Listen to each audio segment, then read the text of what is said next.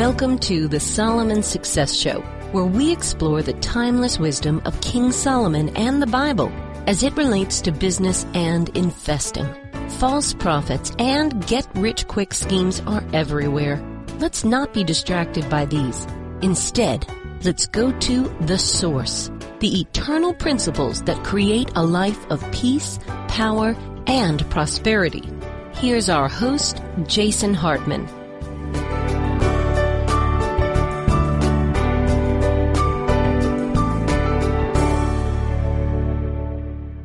Welcome to the Solomon Success Show. I'm Rabbi Evan Moffick, a client and friend of Jason's, and he invited me to co-host this show with him, where we will learn about biblical principles for wisdom, success, and a meaningful life. And really, we are rooting our teachings in the Hebrew Bible because I'm a rabbi, and that's what I teach about. But these teachings are relevant for people of all faiths. I've written books about what Christians need to know about the Jewishness of Jesus, about different Jewish holidays for Christians. So my whole approach is speaking and writing for people of all faiths, and that's Jason's approach too. But this show specifically focuses on principles for wealth and wisdom in a meaningful life. And when we talk about wealth, we're not just talking about financial wealth. Of course, that's important. We're also talking about wealth in terms of freedom, independence, and the ability to live the kind of life that we want to live. And right now, many of us feel kind of stuck. We feel stuck that we don't have those freedoms that we're used to. We can't leave the house as we would wish. We can't go to the gym. If we're financially independent and we follow Jason's principles and have lots of passive income coming in, we're still kind of stuck at home, probably working, not being able to enjoy that freedom that we've worked hard to enjoy. Now, that's complaining from a position of privilege, so to speak. I mean, if we're able to work from home, if we are financially independent, we're privileged compared to many others who are doing God's work on the front lines, the hospital workers, the food delivery workers, the people working at grocery stores. They are out there, and I'm really in awe and inspired by them. So it kind of feels awkward sometimes to complain about having the luxury of being at home. But even as we acknowledge the hard work so many people are doing, we also need to acknowledge that it's painful for us to be home. It's painful not to have that freedom that we're normally accustomed to and to be able to live our normal life. And as a rabbi, as a religious leader, I get this question often. Why does God allow something like this to happen? Right? Why does God allow this disease to spread around the world, to kill now, I believe, around the world over 100,000 people, and I know it's over 50 here in the United States, many of whom are elderly, many of whom are already sick. But why doesn't God do anything about it? And I get this question a lot. And part of it is this question of God's power. Is God all-powerful? I want to leave that question aside right now because I don't think it's a particularly useful and helpful question when analyzing what role does God play, because I don't think that question is necessarily a very good question either. The challenge for us, we are merely human beings. And as the book of Job teaches, there are things in heaven and earth that we don't understand, that we don't know about. So asking whether God has a plan or not, that's a question only God can answer. We can only respond to what's in front of us. We can only do our best to respond to the tragedy, the illnesses that we face today. And I want to highlight a beautiful Jewish teaching that can help guide and inspire our response. And there's a phrase for it, and I'm just going to teach you a little Hebrew phrase. It's called Makdim Refuah Lamaka, which means the cure is created before the illness. The cure is created before the illness. What on earth does that mean? It's a teaching from the Talmud that talks about illness in the time of the Talmud, which is 2,000 years ago. And one of the rabbis taught that since it is a new illness, a new cure is needed. And if man searches, he will surely find it. For when God created the world, and here's our teaching, Makdim Refuah Lamaka, God created the cure before the illness. Now, why is this teaching so powerful? It's powerful because it reminds us that of the power of human ingenuity, that we are not static, we are dynamic. God has given us the resources to respond to the crises, the difficulties we face in the world. Whether the cure is some vaccine or whether we find a plant that yields the medicine for us to create a vaccine or to stop the spread of coronavirus, whether the cure is something created in a science lab, God has given us the minds and the hearts to figure them out. That is a gift. God doesn't give us anything we can't handle. Now, you might be saying, well, why didn't God just give it to us right away? Well, that's just not how the world works.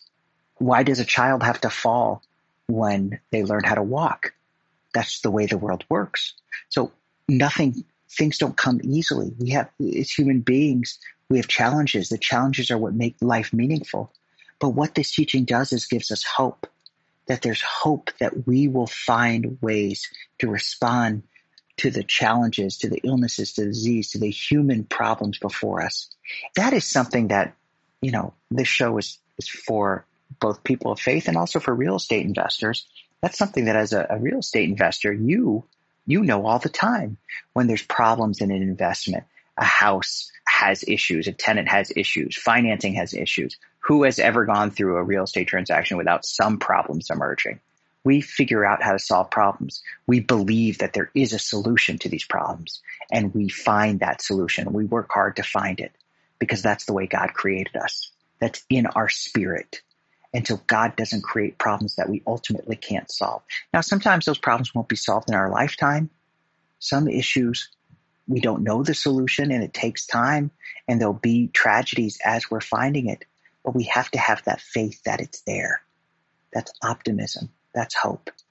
And this is true not only when it comes to illnesses, although, of course, that's important, but it's with everything in life. One of the things that Jason has taught us, he talks about the error of the Malthusians and people that are so concerned about overpopulation and that it's going to destroy all of our resources and food supply.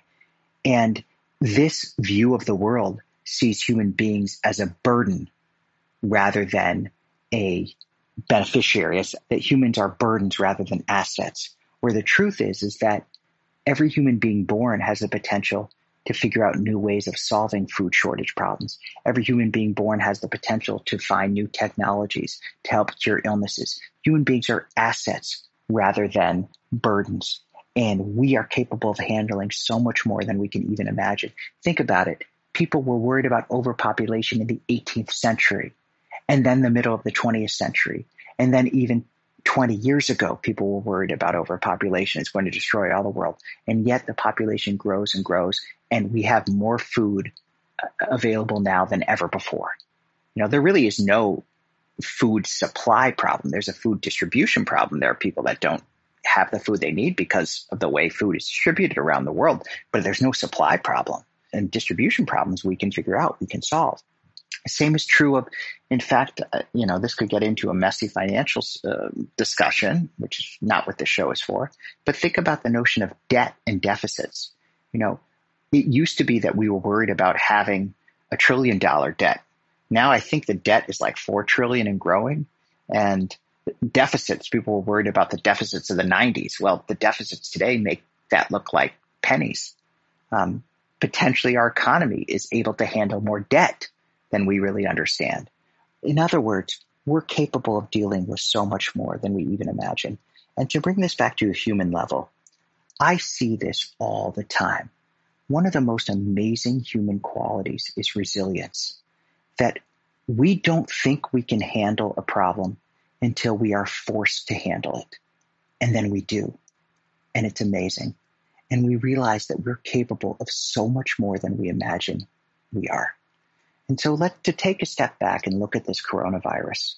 On one level, we are going to find a cure. We will find either a vaccine or a way of treating it.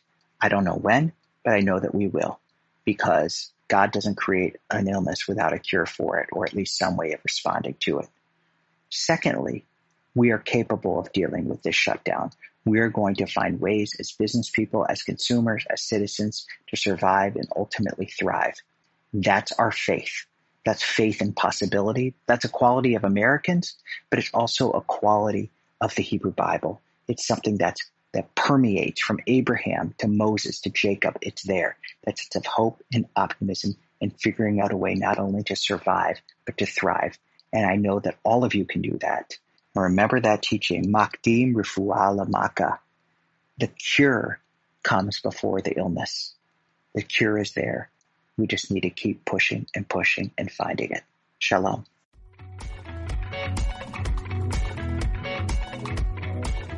Thank you so much for listening. Please be sure to subscribe so that you don't miss any episodes. Be sure to check out the show's specific website and our general website, hartmanmedia.com, for appropriate disclaimers and terms of service.